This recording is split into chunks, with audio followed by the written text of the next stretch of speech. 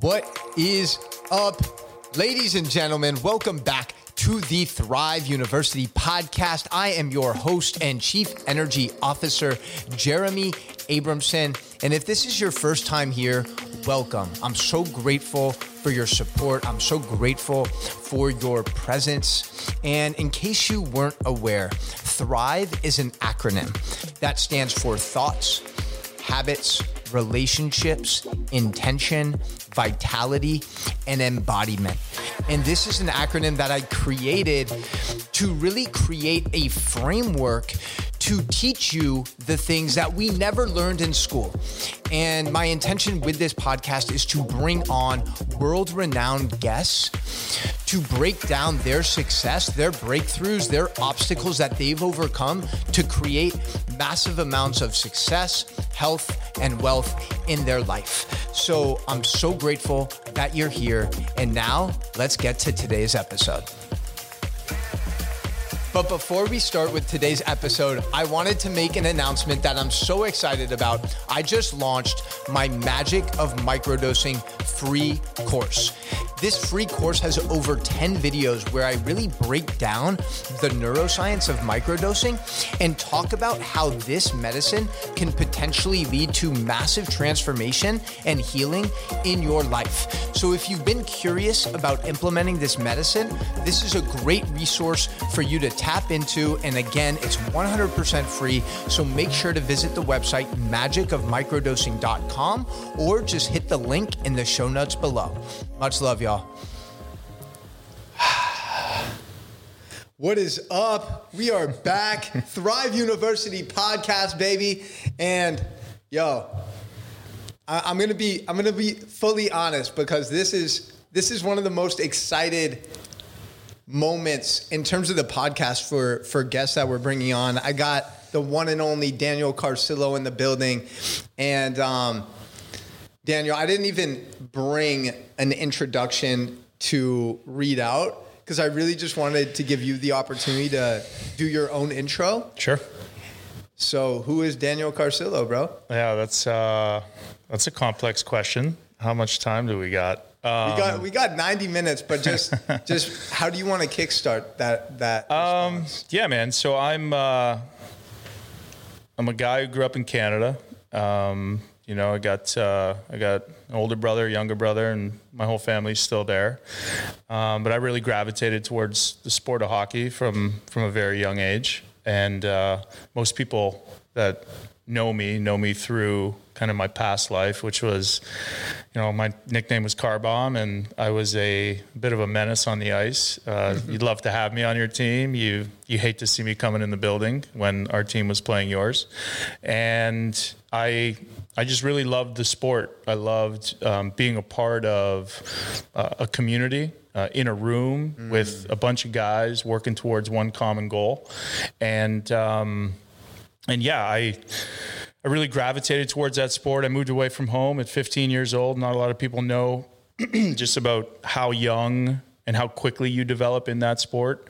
So moved away 3 hours away from home, left, everybody that I knew, my friends, family, to go pursue this dream. I was drafted at 17, turning 18. So in high school, I was drafted to the NHL 72nd overall. And I turned pro at 19 as soon as I graduated high school. And I've been in the United States pretty much ever since, about 90% of my time. Yeah, I had an amazing 12-year career. It's afforded me a platform. It's also afforded me knowledge and why we're speaking, because I've had to use plant medicine, fungi, to get better after 7 diagnosed concussions. I fought 164 times in the NHL. I won 2 Stanley Cups with the Chicago Blackhawks. And I'm not going to lie, I struggled mightily. When I left the game, I had mild dementia symptoms, headache, head pressure, slurred speech, insomnia problems, appetite issues, short-term, long-term memory loss, anxiety, depression, suicidal ideation. And I was working through these things through the medical system for, the first 5 years when I retired in 2015 at the age of 30. And the last 5 years has really been dedicated towards getting the message out in a very responsible way about how you can use different tools that you speak about a lot to your advantage to recover your brain health and quality of life. And I'm grateful that I have my own health. I've created businesses out of that, but for the most part, man, I'm rooted in my family and being present for my 3 children and the 4th that we have on the way, and trying to be the best husband and friend and business partner that I could be. So that's the Coles Notes. Yeah. That's fucking amazing. That's amazing, bro. I know you mentioned when we were talking outside too, you mentioned your childhood, growing up in Canada, 2 brothers, Italian household, right? So take us back a little bit to kind of some of those childhood experiences that shaped who you became, known as Car Bomb, this fucking menace on the ice, right? Like, how did those early moments in life contribute to who you became as an adult, as a player, as an athlete? Yeah. So like my oldest, Austin, I'm an empath. I'm very sensitive to a lot of different things. And that was no different for me growing up. I was the middle of 3 in an old school Italian household where, you know, our parents do the best that they know how to do, right? And so when you step out of line, you get hit. I didn't think that my parents knew just how that affected me. And so we've since, you know, had conversations about it when we were older, which is great. And so like from those instances, what I was really drawn to, and in Canada, like when you're born, you come out of the womb with skates on, they say. As soon as you can walk, you're in the community hockey rink. And I grew up in a town of 7,000 people. So it was a farming town. And really everything did revolve around the rink. And you know, with that anger, confusion, frustration, even though let me be very clear, like I had a very amazing upbringing where, you know, we never locked our doors and we had a very tight knit community, and you knew where guys were on any given day, but where all the bikes were, the skateboards, etc. There never any crime or anything like that. It was an amazing upbringing in hindsight now, trying to bring up kids in this world. And so, you know, from a very early age, though, I took that kind of anger and confusion that I felt, which I think we all are trying to figure out when we're young.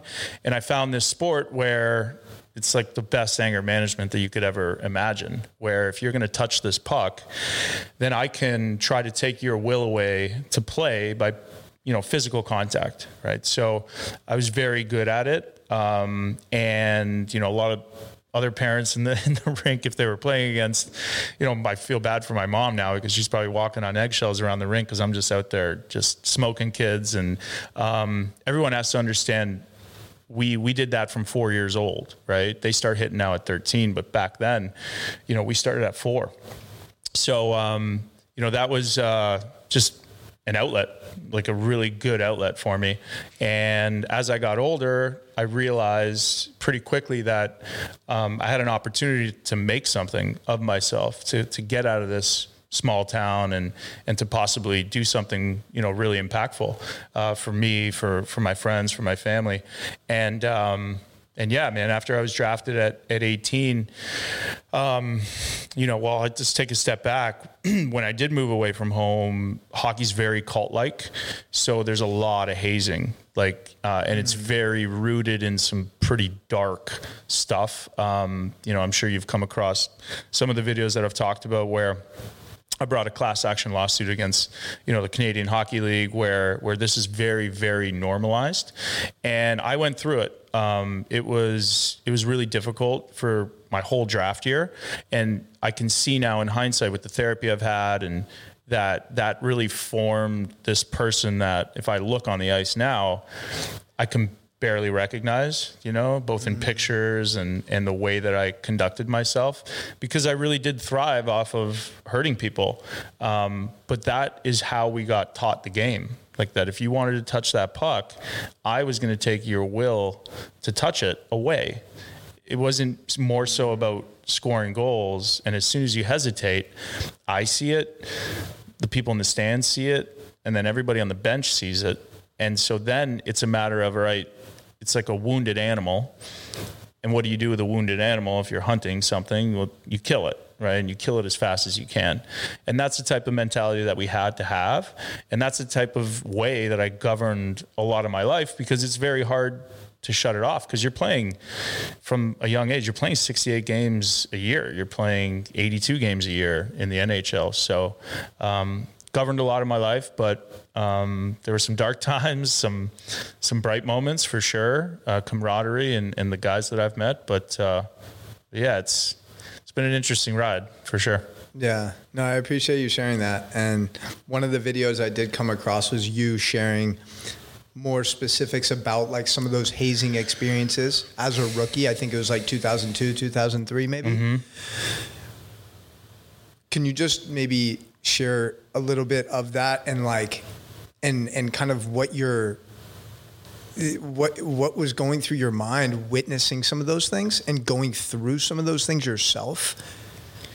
It was a bit of a, still is, like when I think back to it, it's a little bit surreal, because you have this power imbalance between coaches, management, and then players. And in hockey, if there's ever one bad thing said about you, as far as like a teammate goes, or who you are as a person within that team construct, you are done. Wow. You're done. So when I got to Sarnia, it was, first of all, we had 12 rookies, which is not normal. Usually you have 2, 3, 4. But when we got there, we had a veteran group that must have got it like 10 times worse than we got it, because abuse is easy to pass on. But they were starting to do things like, paddle us every time we got to the rink. We'd have to stand in front of our stall. The goalie stick's a lot bigger paddle than a normal hockey stick. So each guy got a lick on us. Like we would have to, strip and they hit us, and we had welts on our ass. I mean, this is a daily experience. There's instances where in the showers, you couldn't shower before a veteran. You had to wait. And if you had to wait outside the shower, that was a good day, because they would split us up 6 by 6, and each other day they would cycle where we'd have to sit, back to back, naked in a shower. Some guys would pee on us. Some guys would spit chew on us. There was a ritual called the hot box, which is like when you're on the Greyhound buses, how small those buses are. They would make a strip. They would tie our clothes together, throw our clothes in with 6 guys in there, throw piss cups in there through the vents, chew cups, got super hot, hence the name Hot Box. You had to take your clothes off or untie your clothes, put your clothes back on, then you could come out. These are like very normal things that happen that everybody just thinks, well, you're a rookie. Like that's what needs to happen. Now, mind you, I preface that I was saying this happens in junior. That type of stuff doesn't happen at the pro levels. The worst that you get is you have to pay for a very big bill at a rookie dinner. But I could see how angry I got with that type of treatment. And after my career, I could see how that governed my life for a good 6 or 7 years. I had addiction issues. I had relationship issues. I was very isolated. If I look back now, I was definitely dealing with depression and some anxiety. But it was also, it's a catch-22 for me, because I don't know how much of that fueled how good I was on the ice. So without that experience, I don't know if I would have been able to play as long as I played.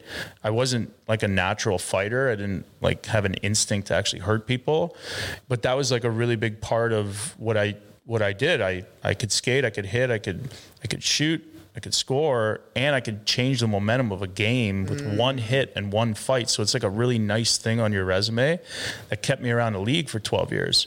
So, it definitely brought some dark times in my life. Like I said, I fought 164 times, but I mean, who's counting? Yeah, nobody. Just the lawsuit that I filed to the NHL. My lawyers, I'm like, how many fights did I actually get into? And did that require them to literally go back and watch a shit ton of game tape, or Well, there's Hockey Fights DB, so you can actually, they track every single fight. And I was good at what I did, very good at my craft. I probably lost maybe 4 or 5 of those, outright, for sure. But But, you know, you get a lot of trauma, not only from that, but from the hits and concussions. But man, I wouldn't trade it for the world, because the position I'm in now, with how good I feel, and, you know, with the position that my family's in, and the friends that I have, that I'm surrounded by, and how good my life is now, I don't know if I'd be here without all of those experiences and without being grateful for them. And that's a really nice place to get to. You know, it's where you're like thankful for going through those harrowing experiences. And, you know, I see you talk a lot, you know, in your posts about not making things easy. And I truly believe, like, I try to do that with my kids. I don't put them in harm's way, but I don't make it easy on them. You know, like, when they fall, I was always the guy, and my mother-in-law would yell at me, and it's hard to, like, well, baby, you should pick it up. I don't. I let them get themselves up, you know, and they start learning these incremental things that life, because if you don't do that, then they get out of the house. Life is hard, man. It's difficult, as you know, being a businessman, an entrepreneur. Yeah. People, like, you can't really take them at face value all the time. So you have to almost train individuals that come out of your house to be, you know, somewhat of a fucking savage, you know? It's so funny because, like, as we were talking, I wrote this down, and you just kind of touched on it, is I feel like one of the things that's really lacking from our society and culture today, especially as men, is there's not really any legitimate rites of passage. You know, at 13, I got bar mitzvahed, and I was told that I'm now a man. And I look back now, and I'm like, that's some absolute bullshit. You know, it forced me to, like, learn how to speak in front of people, I guess, which is a valuable skill to have. But, like, I think it's so important, bro, for young boys, young kids to have that rite of passage, whether that's like an ice bath, whether that is just doing something extremely fucking difficult that's going to force them to unlock something inside of their brain that they didn't know was possible. Absolutely. Yeah. I mean, man, I take my boy anytime I can. I take my boy, cause we're outnumbered right now, 3-2. And I take him with one-on-one time. We go golf, or we go fish, or he's got a pretty sweet mountain bike, and I love the cross country biking and the trails, and I go and take him. And he doesn't get this from soccer, because the coaches are so worried about what the parents are going to say, because they're always recording the practices. But I want them to run suicides at the end of the practice. Like, you don't have to make them puke.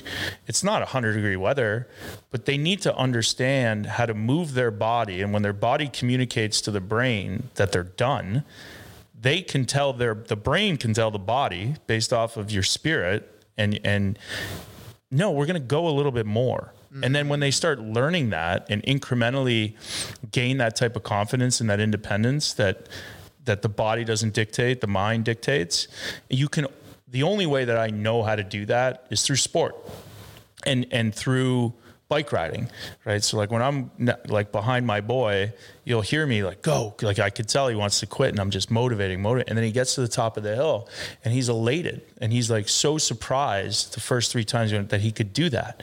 And that builds confidence, it builds character, and it builds this sense of independence that no matter what challenge can come, you can handle it, you know. But you can't train that unless you put these kids in harm's way. And maybe harm's way is not the right term, but you have to make them feel some type of way, some type of suffering, and then they have to overcome it.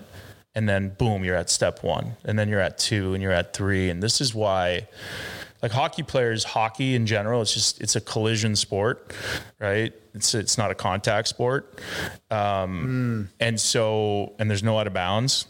So when you talk to, like, hockey guys that, you know, are 20 years old, you think you're talking to a 35-year-old, you know, because these kids are they've been through so much.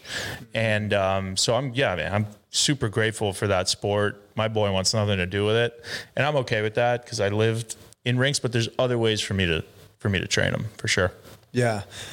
I mean, it sounds like in terms of fatherhood, all of the shit that you endured and experienced as a kid and like growing up playing hockey and all of those challenging experiences really wired in you like challenge, obstacle, suffering. Yes, this is very beneficial, and there's a much better way to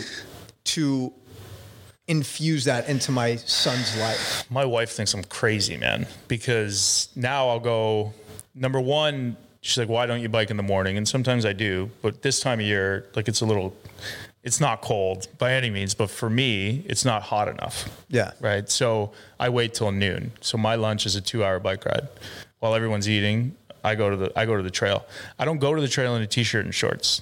I go in black pants and I go in a black long sleeve shirt because I want to feel the sun. I want to get heat. Now I've started to now that I'm in even better shape, I put a garbage bag on some days under my shirt. And she's like, what, what are you doing? And I'm even like on the ride and on these, I try to make myself suffer and hurt for a little window. It's a 45-minute ride, right? Anybody can do anything for 45 minutes. But I do like to put myself in harm's way, even though you're not under a real threat, because it just feels good. And you get that dopamine release. You feel like you're walking on cloud 9. You're completely clear. And, then I have a cold plunge at home and do the cold plunge because growing up, we would do them since we were 14, man, in every single rink, hot tub, cold tub. So it's it's hilarious that everybody's now just kind of, the general public's waking up to it. But yeah, man, it's great for recovery, no lactic acid. You feel if you can stomach it, for 2 or 3 minutes, but go scroll through your phone, you get lost and for 30 minutes, so it's, I really realize now, chosen suffering is a prerequisite for success as an adult. If you don't go through obstacles, if you don't go through adversity, if you don't go through those challenges that push you to your limits, you're never going to actually realize how powerful you are. Absolutely. And I love what you said about how those, specifically with the bike riding with your son, how that cultivates confidence. And I'm not a parent yet, but I think a lot of parents love I would say a majority of all parents love their kids, right? Oh, yeah. And they think sometimes that the best way to show that love is to hold their hand through everything. And that leads to a generation that's been given 8th place trophies. And there's just this sense of entitlement, that everything's handed to you. Yeah, we were at Nazareth, this soccer, this Catholic soccer program where everybody won and they weren't keeping score. And I understand from 3 or 4, kids at that age, they probably don't care. Right. Yeah. But you start getting into 5 or 6 or 7 years old. Well, can I swear on this? Why the fuck are you going to practice? Yeah. Why the fuck are you training? You're training because, if you put the work in at practice, then you're going to play better as a team at the game and you're going to win the game. That's the whole point, right? And if we're not training our kids that losing sucks and winning feels fucking great, then the loser will always stay the loser and they will never want to pick themselves up and be like, well, we have to play better. We should practice. Maybe we should do an extra hour at practice this week so that the next time that we see this team, we can play better, right? Yeah. We have a chance to beat them.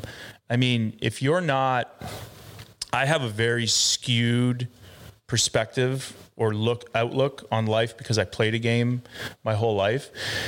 But even when I'm in business, and I'm in these conversations, at the end of the day, it's always me versus somebody. Right, in a negotiation.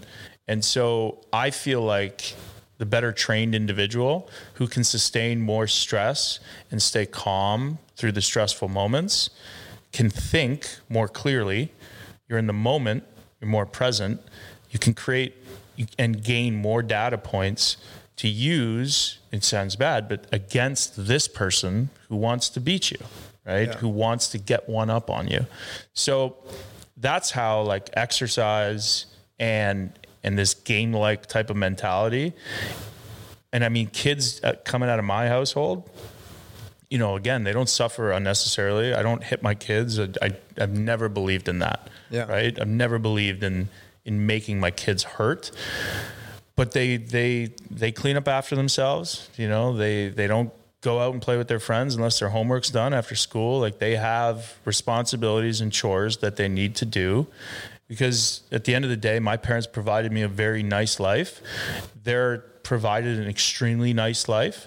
Everything around them is taken care of. So I would be doing them a disservice if I didn't govern the way that I raised them in this manner. Now, you mentioned the importance of really being present for your kids and being present for your wife. This is something that I feel like all men really need to step into, especially when they become fathers, is cultivating that level of presence and really being emotionally available for the people in your life that you love and care about.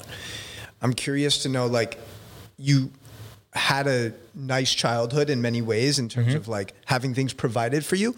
Were you kind of provided that container of where you felt like, for instance, like you could express yourself in any way? Because what I'm curious about is like, I know exactly where you're I'm interrupting myself now because there's this quote that you said. It was, when you're singularly focused on a goal, it's scary what you'll accept to achieve that goal. Yeah. And I'm thinking back to you being in that locker room, 2002, 2003, and you're being whipped, you're being slapped, like you're having piss thrown on you, fucking all of that shit.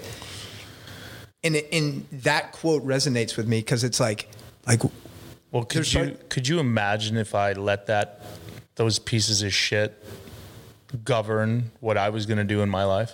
You know, like, there's no fucking chance I was ever going to quit, because there's a handful of guys that were clearly like fucked up in the head. But in my life, like, there's always been barriers, and in my life, nothing has really ever come easy for me. Ever, even in business. And it doesn't matter what, like, that's why on Instagram and these videos, and like, I show people a lot of different sides of me, because that's what it is. You know, if I just show people the neighborhood I live in and the car I'm driving, and I mean, it takes a lot of fucking work to get there. And I live a very modest life because I don't need much, you know. But if something was standing in front of me that was going to stop me from a goal, I'm either going to go fucking through it, or I'm going to find a way to go around it, or I'm going to influence other people to remove that block, you know? So there's a lot of different ways to attack a singular problem, but there's no I've never, ever allowed individuals, groups of individuals, a person, a team, a coach, a bad personality, ever deter me from my goal, you know? And sometimes, like, I'm not perfect. You can get lost for a little while, you know, days, weeks, months. I've been lost for years, you know, searching. But when I get something in my head, like, I knew, and the one thing when I retired, it was that I was going to get better. I was going to find fucking something, and I was going to get better. You know, yes, suicide came into my thought stream, like, towards the end. There was 3 or 4 weeks where it got really scary, really dark, but I always had this little light, this voice saying, go try that. Go to a farm in Denver, in a decriminalized city, and go take magic mushrooms. Like, maybe that could be it, you know? And I'm the type of guy where I'll book a flight no matter what happened. I woke up that morning, every single fiber of my body and being in my brain was telling me, do not get on that fucking flight. Do not get on that flight. And I did. And it brought me back, you know? So would you say that experience with mushrooms helped you overcome those suicidal thoughts? No, it didn't help me. It saved my life. Wow. Yeah. Mushrooms showed me why I was suicidal. And what was that? It's because of me. What was the deeper root cause of the suicidal thoughts you had? It was me and the way I was governing my life and all of the negativity that I was bringing on myself.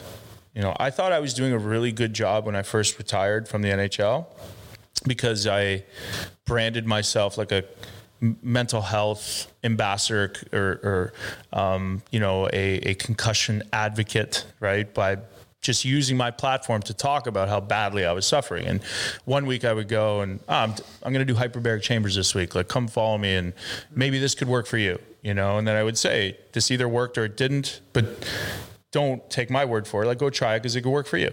Right.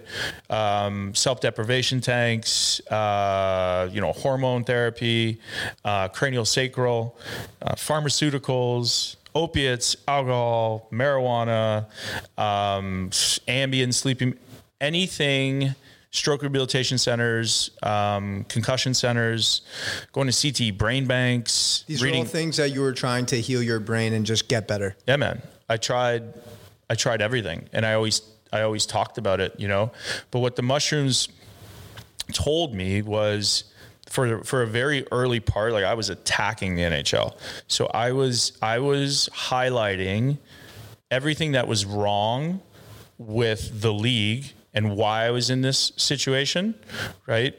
And why I was still continuing rather than kind of leaving that and then going to create things that were good, that could solve the fucking issue that is never going to get solved in the NHL because they're just a bunch of lawyers and all they care about is liability and insurance, right? And so they'll never fully admit, like the NFL, they don't have the ability because they're in a bunch of lawsuits. So they're just going to deflect it.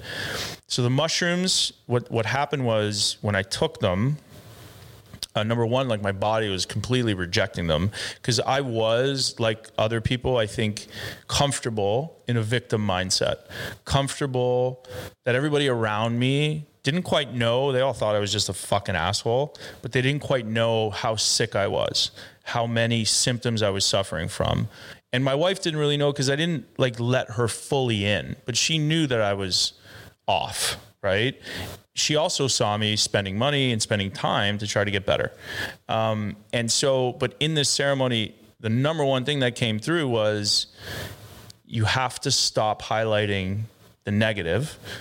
And, you know, I know it sounds corny, but that I've never have ever said that like I love myself or that, you know, I'm enough, you know, like that. I never did that because I would always call myself a fucking pussy, a fucking loser. That's the way that coaches would yell at us to motivate us, right? Because that's the last thing that you want to be in hockey. And so it showed me, and I felt it more so than anything, this unconditional love. Like when I pick up my kid and I hug them, like it's like it just radiates through me and through them. And you lose that through growing up, you know, and it was an amazing experience. It was really difficult. But that medicine gave me that unconditional loving feeling again. And then I had to take that feeling, right? And it connected different brain hemispheres and it did everything that I wanted it to do. And I came back to my wife, 2 or 3 weeks later, looking like a completely different person. The before and after pictures I've posted on Instagram or after 6 months, or you can't recognize me. And that's when the real work started, right? Where you have to implement what you feel, what you see into your life. Because if I just went back into my life and started attacking the NHL again and this, that. So I started moving away from that. And I started to really focus on my recovery. And then that's really when my whole life fucking changed, man, 5 years ago, where I got healthy. And then I was able to talk about what worked for me. It's $30 worth of fucking mushrooms that come from nature. And so crazy. Yeah. And, you know how it is. It's helped so many veterans and so many other people that suffer from traumatic brain injury and all these other symptoms, like women of domestic violence. And not to mention obviously the athletics, athletic community. But yeah, it was, it definitely saved my life, man. And it's governed and helped me, in everything that I do now with like what I talk about and creating companies and creating avenues for this to be a real thing, because the reality is it's a Schedule I drug, and there's a lot of people in jail for cannabis use and mushroom use that shouldn't be there. And, so how do you develop something and get it safely to market? Started to work on like policy and stuff. And then, we created a drug development company, but yeah, that singular mushroom experience, spiritually, that's the spirit side of it. Let's talk about that. Let's talk about like the ridiculous absurdity that mushrooms are still considered a Schedule I drug, because a Schedule I drug, by definition, no medical value and highly addictive. Yeah.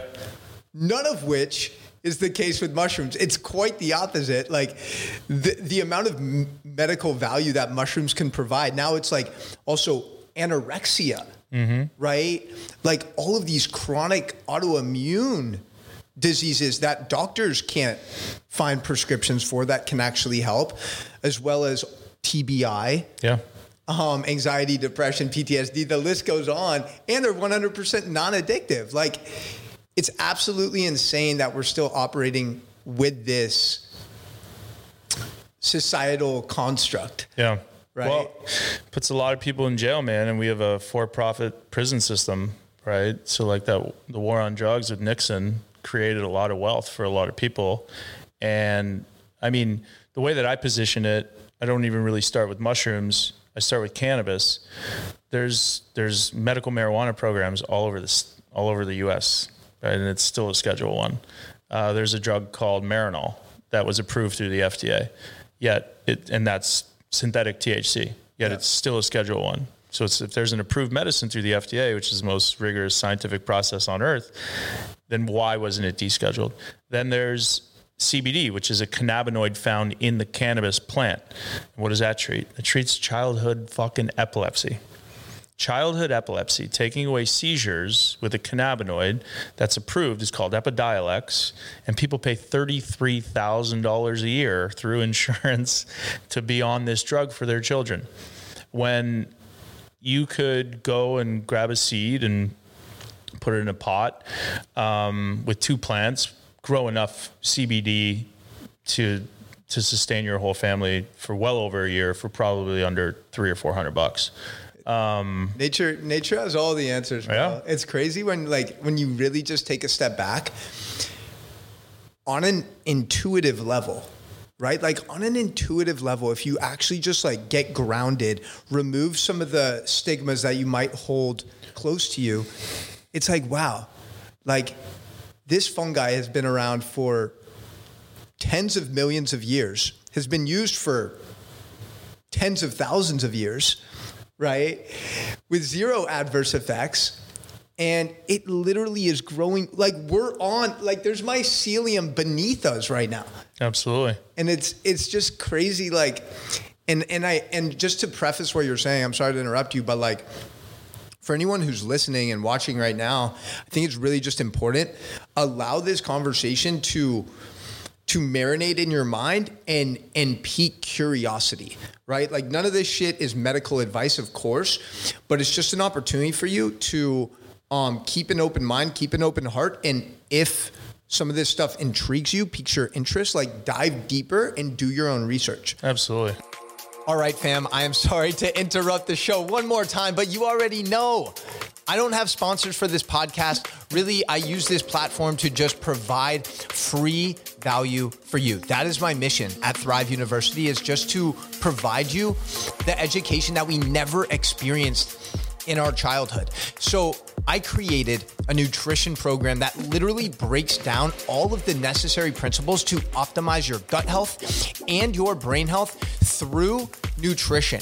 And this course used to be $297, but I wanted to make it massively affordable and accessible for everyone. So it's now $29 for lifetime access to some of the best content I've ever created regarding nutrition. So if you're ready to take your life, your health to the next level, make sure to visit the link in the show notes to take advantage of that amazing opportunity. Right? Like, we're speaking from our experience and speaking from your experience, like your initial journey with mushrooms that really facilitated so much of this transformation in your life. What was the setting of that? Yeah, so it was a farm, and I mean, just going back, let's finish that point. The FDA has designated two different companies using the most active ingredient in mushrooms, psilocybin mushrooms, which magic mushrooms, psilocybin. So they have designated these two companies with FDA breakthrough therapy status, which means that they do recognize that there probably is a medical value, right? But these things won't get descheduled until there's an actual medicine. And even then, the DEA doesn't have an obligation to deschedule. So we could just, let's put that one to bed. What was your question? No, I was just curious. You said 5 years ago was your first experience with mushrooms on a farm in Denver, Colorado? Yeah. Okay. Yeah. Decriminalized city. Former teammate saw me on Twitter and just like, hey man, called me. He's like, just come here, learn about, I was going to a farm to learn about like CBD, genetics, these sorts of things. And he's like, I think this could really help you. And at that point I was extremely suicidal, at the end of my rope. So I'm like, booked a flight, left the next morning. And so I went to this farm and they surprised me, with, hey man, we want to try something with you. And I said, I'm pretty much willing to try anything if you think it'll work. Luckily this was, a PhD biochemist at the farm, and obviously he'd been experienced with a lot of different substances, psychoactive substances, LSD, ayahuasca, mushrooms and cannabis. And, I got there and then they said, we know you're suffering. And at that point I was like, yeah, obviously you could read it on my face and we want to try something for you. So I said, all right, well, what are we going to do? And they're like, well, we want to do 5 grams of mushrooms. So I'm like, fucking great. Let me go get the beer. I'll grab the cigarettes and they're like, no, that's not what this is. I said, all right. They prepped me a little bit, like throughout the day. We didn't eat. So we fasted, which is really important when you do that amount of mushrooms. And yeah, we dropped in. We were on his farm in this like ranch cabin style. It was really nice. They put on 432 hertz music, and we, started the ceremony. They lemon teched it, which means, it's a technique where you can break down psilocybin into psilocin, which, binds with your 5-HT2A receptors. So it's, just a more rapid onset. Yeah. And, I just remember sitting down and my legs were just shaking. My whole body started to just rattle. And I think it was a lot of who I knew I was or who I thought I was about to be just fucking shattered. But I was ready for it, and I've since done probably 50 or 60 more high dose experiences, like some on my own, some in group settings.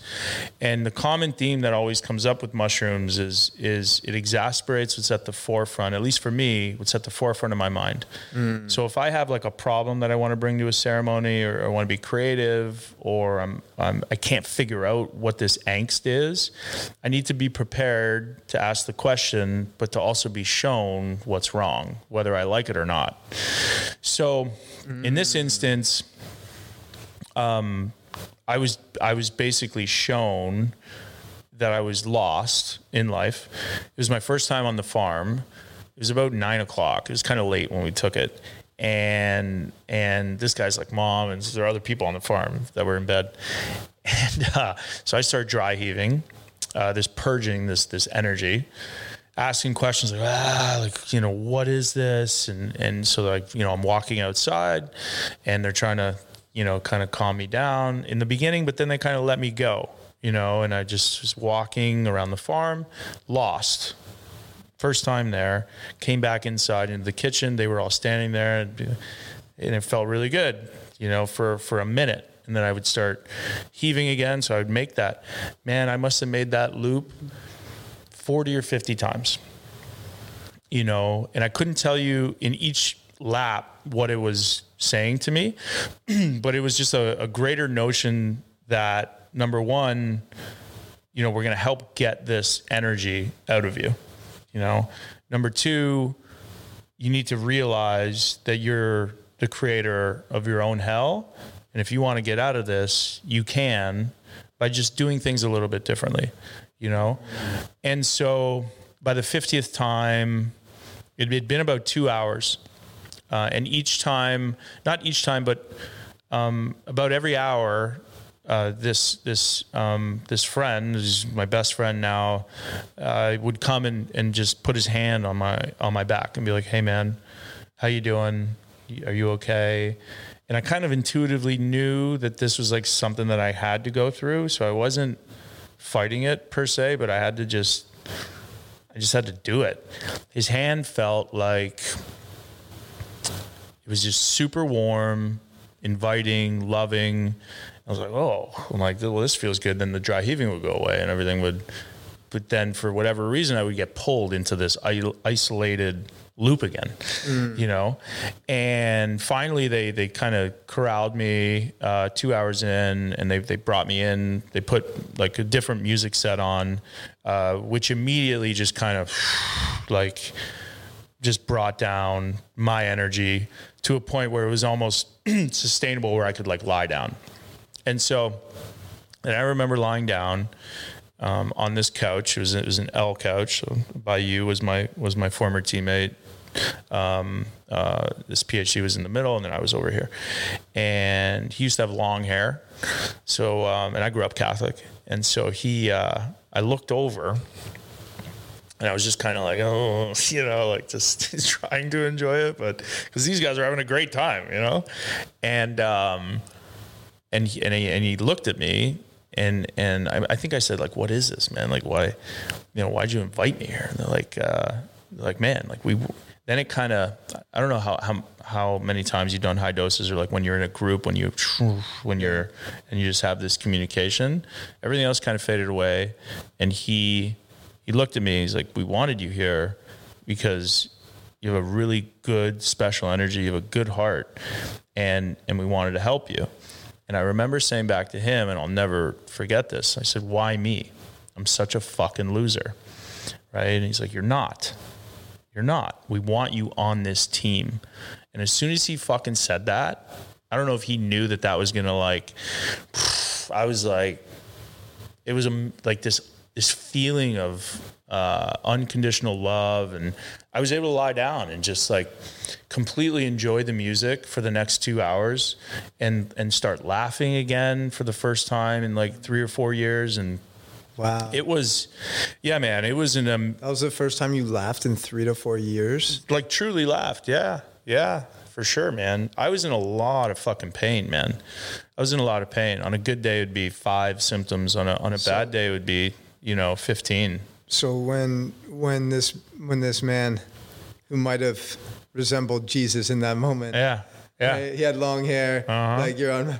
Anyways, yeah, he mentioned team. Yeah. Did that right away just like put you in the space of like feeling that brotherhood, feeling that collective sense of love that you were talking about? Well, we've talked about it, like a little bit, touched on it anyway. One of the main reasons I think guys struggle when they leave hockey is because you leave a community and you leave one thing that you think is your purpose that's completely tied to your identity.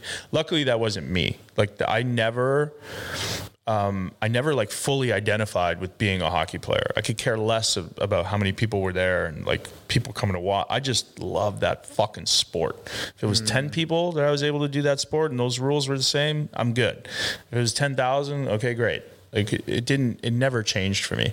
But when I left, I knew what I was doing, but I turned my back on that community, on all my friends. I lost a lot of friends because I said, a lot of, and rightfully so, like I was right in a lot of instances that I was just really fucking angry that I was in this position. I was really fucking mad that Steve Monador, my best friend, fucking passed away from 19 fucking concussions. And I'm still on that path to hold him accountable. Like nothing's, even though I've found this peace and my life has completely changed for the better, there's still inside of me this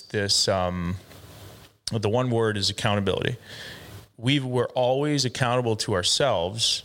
In hockey, the coach would always say, you're a left winger. You're going to do your job as the left winger. You're going to be accountable to the other 4 guys on the ice and to the other 20 guys on the bench, right? So when things happen and they knew it was happening and they didn't step in to help, this really amazing individual who, when I got to Chicago, like I got sober off of opiates after 2 really long surgeries. And this guy showed me how to live like a happy, fulfilling life.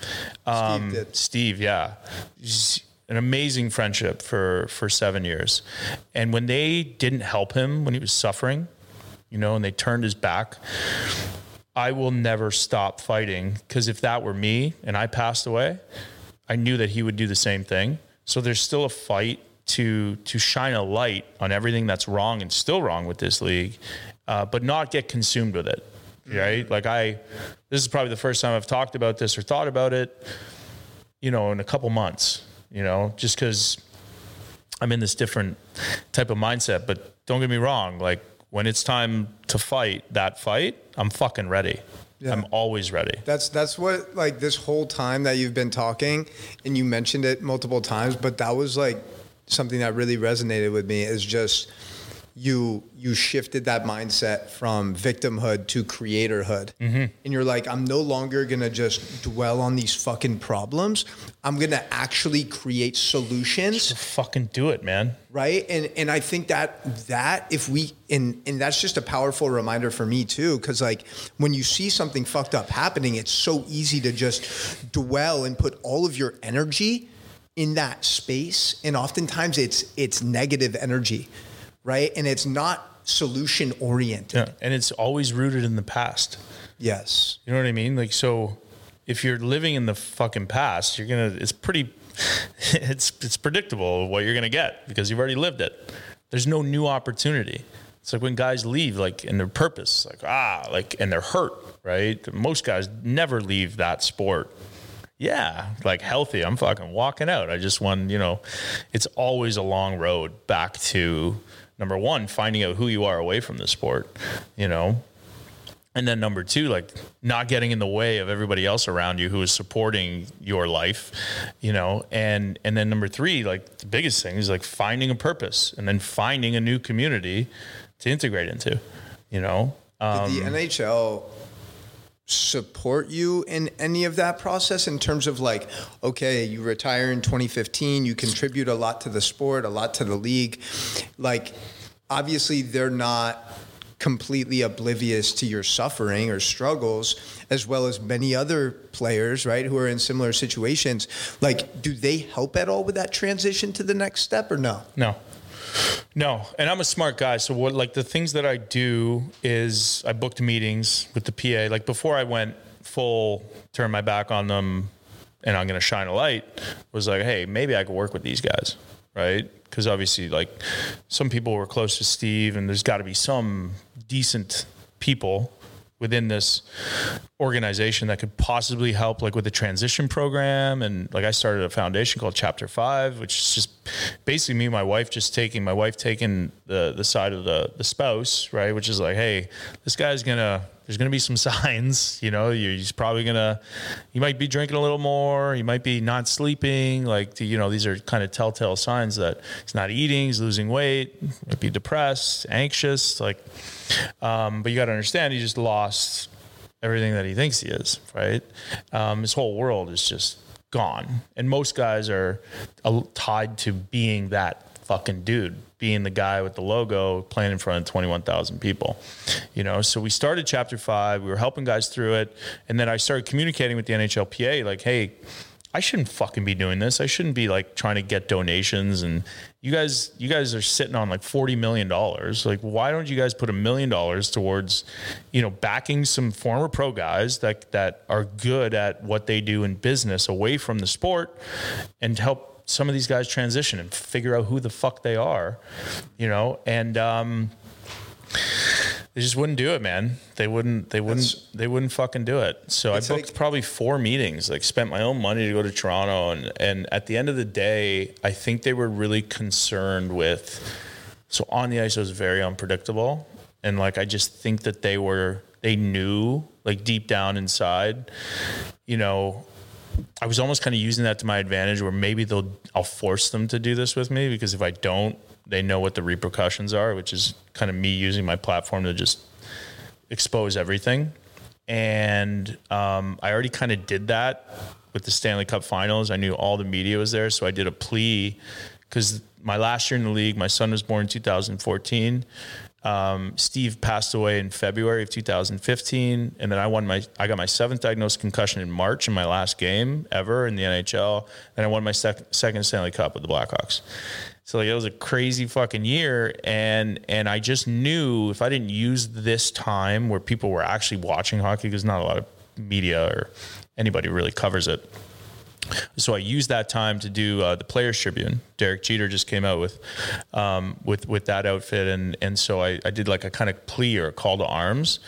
In hindsight, that there pretty much sealed my fate. Like, nobody was ever gonna work for me. I didn't realize it at the time, but nobody was ever gonna work with me. Just because I'd already I said there's a problem here, and we need help. So yeah. It's just like, for me as an outsider, it's like very frustrating and it's a similar experience that Wiz has with the VA, right? Like, so many, it literally like breaks my fucking heart to think about all of the men and women who literally put their life on the line to serve our country. And then when they come back from Iraq, they come back from all of the other places, the war zones, they come back and try to integrate into real life with their wife, with their kids, get a job. Like, they're not getting any fucking support from the VA. They just expect them to somehow function normally with all of this PTSD and trauma. Buddy, what's even scarier about that is that I had all the fucking means in the world to get better. And I spent a lot of them. I spent about $500,000. And I still couldn't get better. So you imagine like veterans or women of domestic, just any community. They don't have the financial resources to do that. I know. And they have no support, and athletes don't get a lot of sympathy. Right? Because it's like, well, you're a rich fucking athlete. Like, that's why they paid you all this money. That's not why. If you know that somebody's doing something to themselves in a league that you're governing, then at the very least, you should just tell that individual so that they could make an educated decision on whether they want to do that or not. They should tell somebody who's about to enter into the Army, right? But I mean, these are it's apples to oranges, but the way that I view it and why it probably hits you the same way is because trauma is fucking trauma. Doesn't matter if you got it in war, inside of a hockey rink, playing in the NFL, getting hit by your fucking spouse. Trauma affects human beings. And at the end of the day, we strip away veteran and hockey player and woman and man. Like, you strip away the titles, right? If something happens to you that you don't like, that you don't deal with, you're going to deal with it some other way. Drinking, addiction issues, isolation, feeling depressed, never telling anybody about it till one day you just fucking explode. These are all human issues, right? And they all affect us. Like, who's to say that my trauma was any worse than Wiz's, right? Or any less than Wiz's? I can't tell you that. I can only talk about, my experience and how it affected me and how it governed my life. But you see it, we see it all around us. There's a reason that there's hundreds or thousands of fucking addiction centers. It's super prevalent, and people don't just get born and then grow up and all of a sudden, wow, I'm gonna use this alcohol to, just drink excessively because nothing happened in my past. there's usually some deep buried trauma in there for sure. Yeah, it's almost, and I really don't like to get too political, but unfortunately, like everything these days seems to be like a political issue. Yeah. You know, when I was, early in COVID, when I was just saying like, yo, these masks, social distancing, staying indoors, I'm not sure this is the best solution. Like, at least get outside, move your body, get vitamin D, like take care of your immunity, right? And somehow, I was getting literally deplatformed, shadow banned for literally just promoting health. And then when the vaccine came out, obviously that was a whole new experience. Like I was getting called a fucking super spreader and all these things. And now, as always, usually the truth has a way of revealing itself. It's usually slower than the lie, for sure. Of course. And like just with what you were saying, and I never spoke about this, I don't think I'm really qualified to speak about it, but it brings up all of these recent school shootings. And a lot of the people who react to school shootings by immediately just shitting on gun control and saying like, we need to do something about the guns. And maybe that's true. Maybe there does need to be some sort of regulatory action made in that area. I don't know enough about it to speak about it. But on a deeper root cause level, look at the people who are doing and committing these heinous crimes. Like, how fucked up must you be to go into a school and just shoot innocent children and take their lives? Yeah. And it's by no means like justifying those people and how fucked up they are, what they're doing. But like we need to treat trauma more seriously, like from an earlier age. So this is where I'm like beyond fucking grateful that I get to like talk about what people are developing as far as like a new paradigm of medicine, right? What we have right now are things that are made unnaturally in a lab to target certain receptors, of which there's 12 billion that we don't fully fucking understand, but it's created this $1 trillion industry that we call a pharmaceutical industry. And so if we're talking about trauma, especially for veterans, like MAPS just did their second phase 3 study, which is a cure. It's curing individuals in this study 67% of the time that no longer qualify for a PTSD diagnosis. It's not just the drug, which is MDMA, more commonly known as ecstasy, but it is also the talk therapy. So in this country, in most countries, right, we aren't doing enough to catch people that are suffering from an early age and then bringing that into adulthood. And I mean, man, I don't know what the answer is, and I don't know why people do the things that they do. I couldn't imagine, getting that type of call one day, but it is encouraging to know that with talk therapy that is commonly being done, that's commonplace, and adding some of these other medicines or tools into the talk therapy, it can help people process grief and completely change their outlook and perspective on life and how they interact with individuals, how they interact. If you're a war veteran and you go to a park and all of a sudden a balloon pops, you're not going to have an episode, right? You're going to be able to deal with that almost like everybody else does, almost like how I talk about my trauma now. It's like drinking a glass of milk. It happened. I'm grateful for it. It takes a lot to kind of get there, but these medicines help you get there faster. Like MDMA specifically will just shut down the amygdala, which is the fear response in our brain, and it'll allow a veteran or a woman of sexual trauma, or even a man, to access that trauma in a session like we're doing right now, and move through that trauma and talk about that trauma without the heightened spike of emotion, and then process it much fucking faster. Right. And you're seeing this over a 12-week period. Yeah. So there's like a lot of really, really amazing, exciting things that are coming to market that aren't like targeted at yes, we call it PTSD, but it's not symptom management, it's curative, which is, I think is fucking beautiful.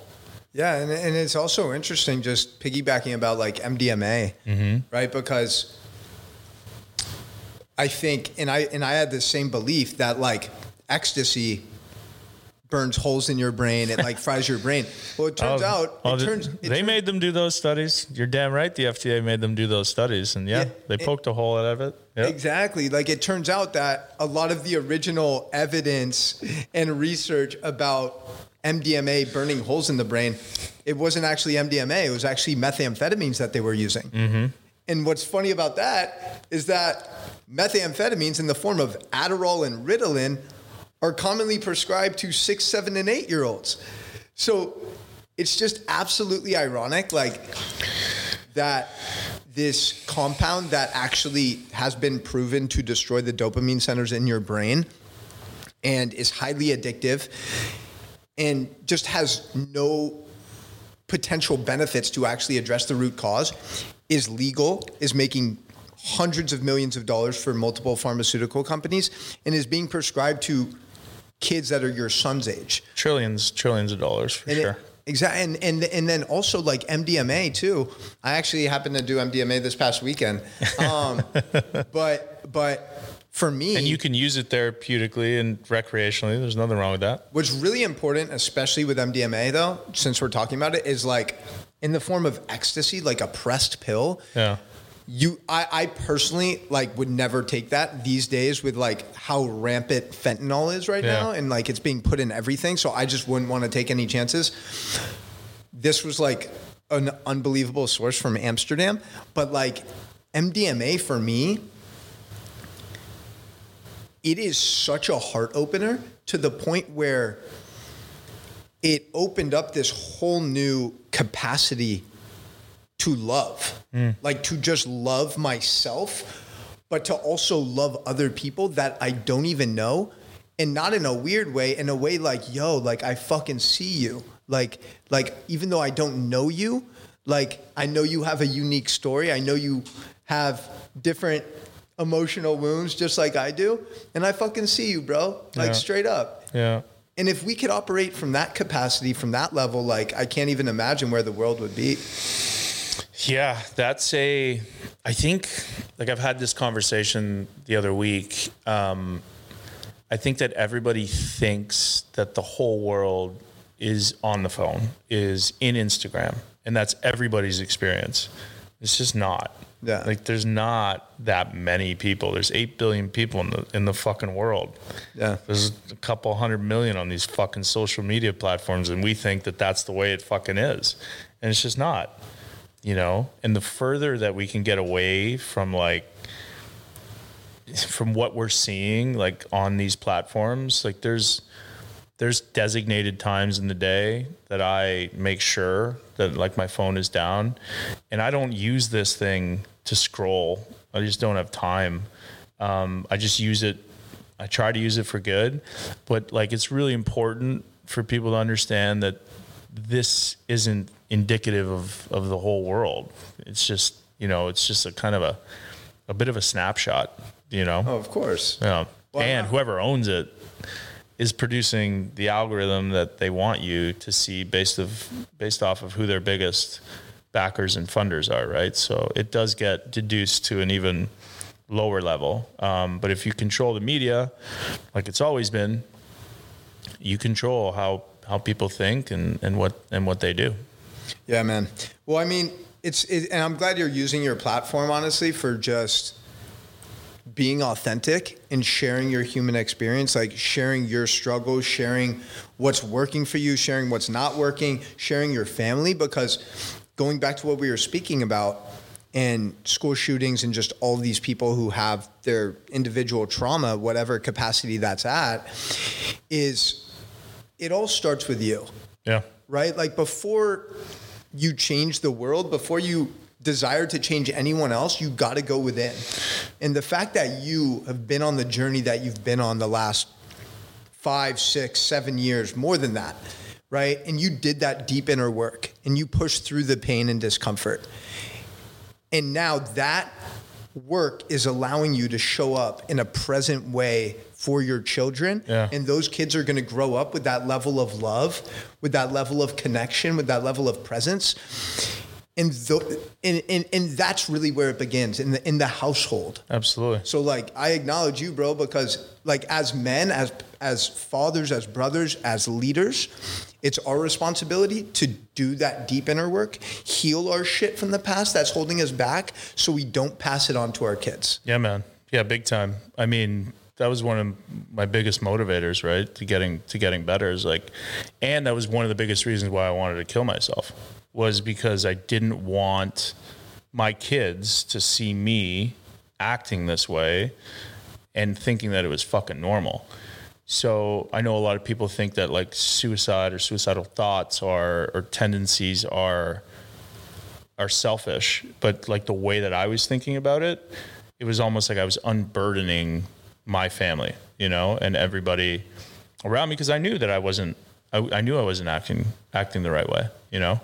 And like, to getting back to the other point of like, you know, I think we have a tendency, especially like in this like psychedelic industry, to say that one thing's wrong and one thing's bad, and then one thing's horrible and one thing's right, you know? And the way that I like to think about life now is that everything is a game, you know, and the FDA is a game.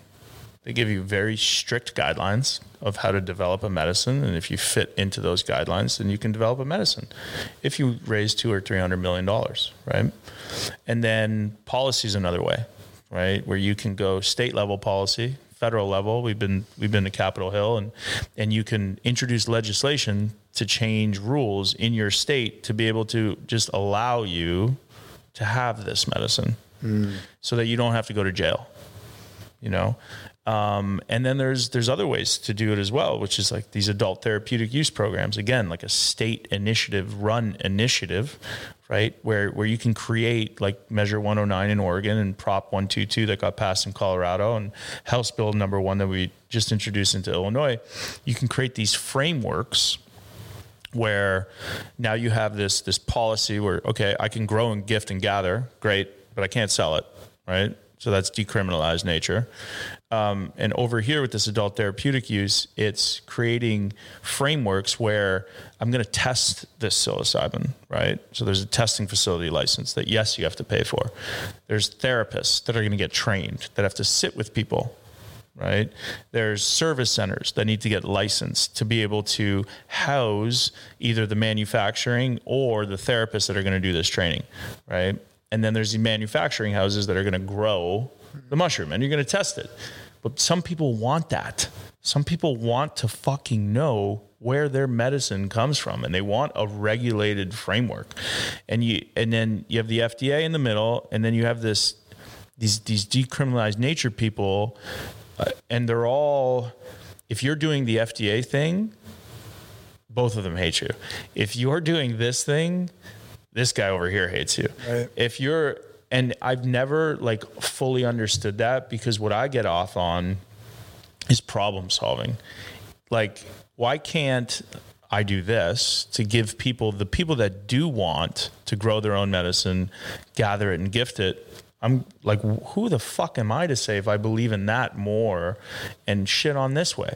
Yeah. Why would you shit on me going through the FDA pathway to get a medicine from a doctor that's covered by insurance to a person?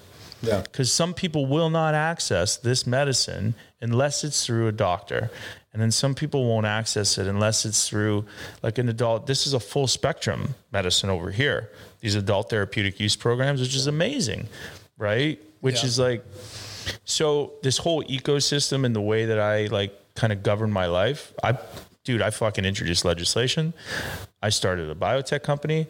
I'm a part of Measure 109, Prop 122, the House, like all of it, you know, because all three of those things will most undoubtedly have the biggest impact. You know, like when you ask yourself the question, which I've honestly never asked, but like, how do you change the world? Because it's such a fucking daunting thing to fucking ask. I'm just like, all right, if I wake up today, can I help one person? If I can do that, how can I do that? Right. And so I push a lot of different things with the ultimate goal of like, hopefully helping to alleviate somebody's suffering, at the end of the day. Yeah. I mean, I think that's the mindset you have to have, is just like really, really just taking actions every day that are in alignment with what you believe in, and knowing that by doing that on a consistent basis, it's going to create those ripple effects. Yeah. And I agree with you. Like, well, man, I see, and sorry to cut you off, but I see you get a ton of shit on social media, right? Yeah. And listen, man, I've been in this industry and on social media longer than you have, right? Yeah. And, if people have time out of their day to shit on you for talking about what you fucking believe in, like, you don't even have to answer those fucking people, man. It's like, God, Well, dude, I dealt with it my whole fucking career. So you just keep doing what you believe in. You're extremely authentic. And I mean, I don't think we'll ever sit here and be able to like count, the number of people that you've been able to help. And man, I'm sure you've helped more people than you ever fucking know. Thank you, bro. I appreciate it. Yeah, but honestly, man, like what I think about is exactly what you just said, is like, because I've tapped into this medicine, and one of the greatest gifts that mushrooms, ayahuasca, and other plant medicines have given me personally. Have you done Aya? Yeah. Nice. Yeah. One of the best things that they've opened up for me is like actual levels of real compassion. So when someone types shit behind a screen, Steve-O 69 says that I'm a fucking moron and that artificial sweeteners are actually healthy, or that mushrooms are a drug and, I'm just a drug addict. Like, right away, I go to a place of compassion. Like, wow, this person clearly doesn't know the facts, but they're also just taking time and energy to write this malicious thing behind a screen, right? I get the image of a sheep. Yeah. It's like, but you gotta those do are your the own same research. people that are hurting, bro. Like, it goes back to hurt people.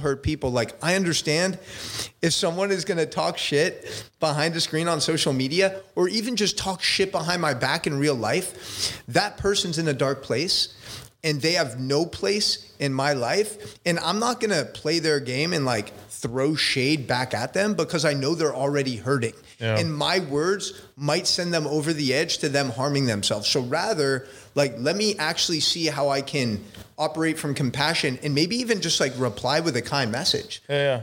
Listen, man, and I think we're in a world where like people follow other people, and I think they're expected to like, you're a complex individual and so am I. Yeah. You're never ever going to know everything about me, and you're never ever going to fucking like everything about me. And it doesn't fucking matter to me. If you like the core values of what we're talking about, you don't have to agree with everything. And you also don't have to, if you don't agree with it, you don't have to highlight that you don't agree with it. You just move on. And we're in this world, this weird fucking space of like, well, I don't agree with that. Now I have to say something. And I always come from it like, even now in the healing world, in the psychedelic world, or if I was talking about hockey, it's like, okay, if you want to have a discussion about it, what have you done in hockey? Like, qualify yourself, and then I'll qualify myself, and then we'll have a discussion about it, and that goes in like fucking real life too, man, or else I can't waste my fucking hot air, man. Well, it always comes back to it for me. Like, when I do look at a lot of people who leave these comments, it's kind of funny, dude. I've scrolled your thing, man. Bro, I've fucking laughed. I've had some good chuckles with a couple. That honestly, honestly, a majority of the people who are leaving these same malicious comments, like on social media or whatever,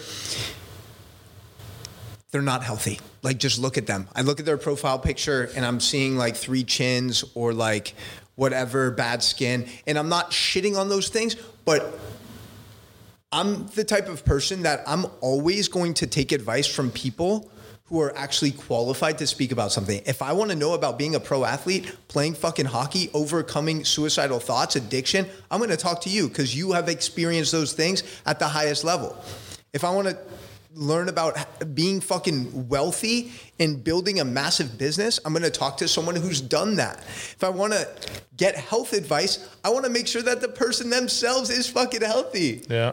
But unfortunately, like so many of the people that are delivering advice, specifically when it comes to health, they're fucking overweight, they're depressed, they're riddled with anxiety. And it's because maybe they have the paperwork to qualify them to prescribe medications, but they haven't actually done the work themselves. And that's really what I care about. I know it's what you care about. Daniel, I'm curious to know though, because you mentioned like self-love. And that really resonated, like when you mentioned that when you had that experience with mushrooms, you're really able to experience this level of love for yourself that maybe you had never experienced before. And it kind of reminds me of Aaron Rodgers sharing a similar sentiment with his experience with mushrooms and ayahuasca, how it kind of gave him that level of love for himself that was completely independent of his identity as a quarterback, as an MVP, as a Super Bowl champion. So I'm curious to know, like, what does self-love feel like to you now? Yeah, it's just being present, you know, waking up. One of my things was like sleeping in a lot, you know, and just kind of isolating. And, so now it's like routine and discipline. And, you know, even this morning, like the brain's, oh, well, you rode the bike yesterday. Well, okay. So don't do anything today. Well, no, I'm going to go for a run. You know, I'm going to move. When a lot of the things for me were opposites, and it's not as if this voice in my head has gone away. But it's like, now it just doesn't, it's not followed by you fucking loser or, you know, it's still there. It's just, it's much more gentle, I guess, the way that I describe it. And because we all have the voice, you know, there's a snooze button for a reason, you know, we all make a decision as soon as we wake up, whether we want to actually get the fuck up or hit snooze. Some days it's easier than others, you know. For me, it got harder when, you know, I would be eating sugar, I'd smoke 3 joints before I went to bed, and like just this overindulgence of things that I know were going to hurt me the next day, but you know, I still did them. So, and I still have, don't get me wrong, like there's days where, you know, I'll go eat a bag of potato chips. I'll like be a human being, you know, I'll eat some sugar, you know, I'll have a few drinks, you know, I'll still live life, but it's just not in excess, you know, and it's not even really like a very conscious thing anymore. It's just, it's something that's kind of like evolved over the time that I've, you know, number one, use this medicine and also like use this routine. Like I know exactly what makes me fucking feel good. And I do that. And if there's other things that come up in my life that, you know, that I have to do where I know I'm going to get out of this routine, well, I don't dwell on, well, fuck it. You know, we're traveling with the kids for 4 days. I don't need to work out. I don't need to like I bring my shoes. I wake up before everybody else and I go to the fucking gym, you know, and I find time to put it in, you know, put the work in because I know exactly what makes me feel good. So that's self-love, man. It's not for me, like, you know, this like lovey-dovey type, but still like what I just described to me is like, it's a pretty damn good life if you can stick to it. And then it's fucking years, man. You know, it's not hours or days. Like this is like a yearly fucking thing that I've had to train myself to get back into doing it. I'm just now, this is year 5. As soon as I moved to Florida, been here for like a year and 3 months. My life has completely fucking changed for the better because I can fucking be outside. I can be in the sun. Everything seems healthier. You know, like the food choices just, I don't know, man. I've never been this happy in my life, you know, and it's just so easy to fucking stay in shape and, you know, be outside and enjoy life. Yeah. I am happy that you moved to Florida. Yeah. It's definitely the vibe. And I think what you said about self-love, bro, is like really what self-love truly deeply is at the core of it, is doing the things that actually support your health, your healing, your longevity.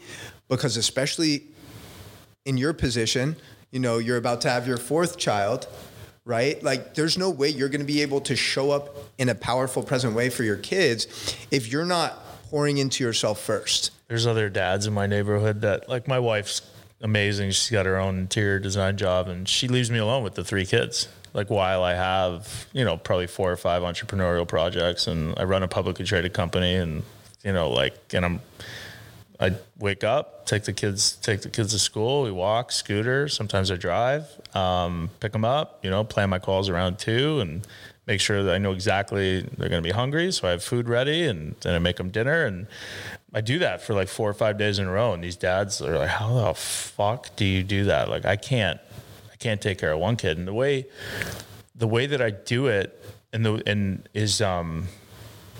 is just like using the tools that I have. Like, as soon as I have my bike on my fucking Jeep, if I drive them that day, I drop them off and I go right to the fucking trail and I bike. You make it I as make convenient time as possible. It's not fucking easy. It's not negotiable too. And everything that we have in this life is geared towards making it easy and making us fucking sick. There's a reason that candy's at fucking eye level for kids at every single grocery store. You know, there's a reason that it's like, that it's hard to find good food, you know? Everything is aimed towards making it easy, comfortable, and making us sick, you know? Yeah. So this path is not the path for everybody. It's by far the most fucking rewarding path you could ever imagine. Thank God I have it in me because of just my past rigorous discipline and attention to fucking detail. Like, if you didn't have that, you wouldn't survive a fucking day in my shoes.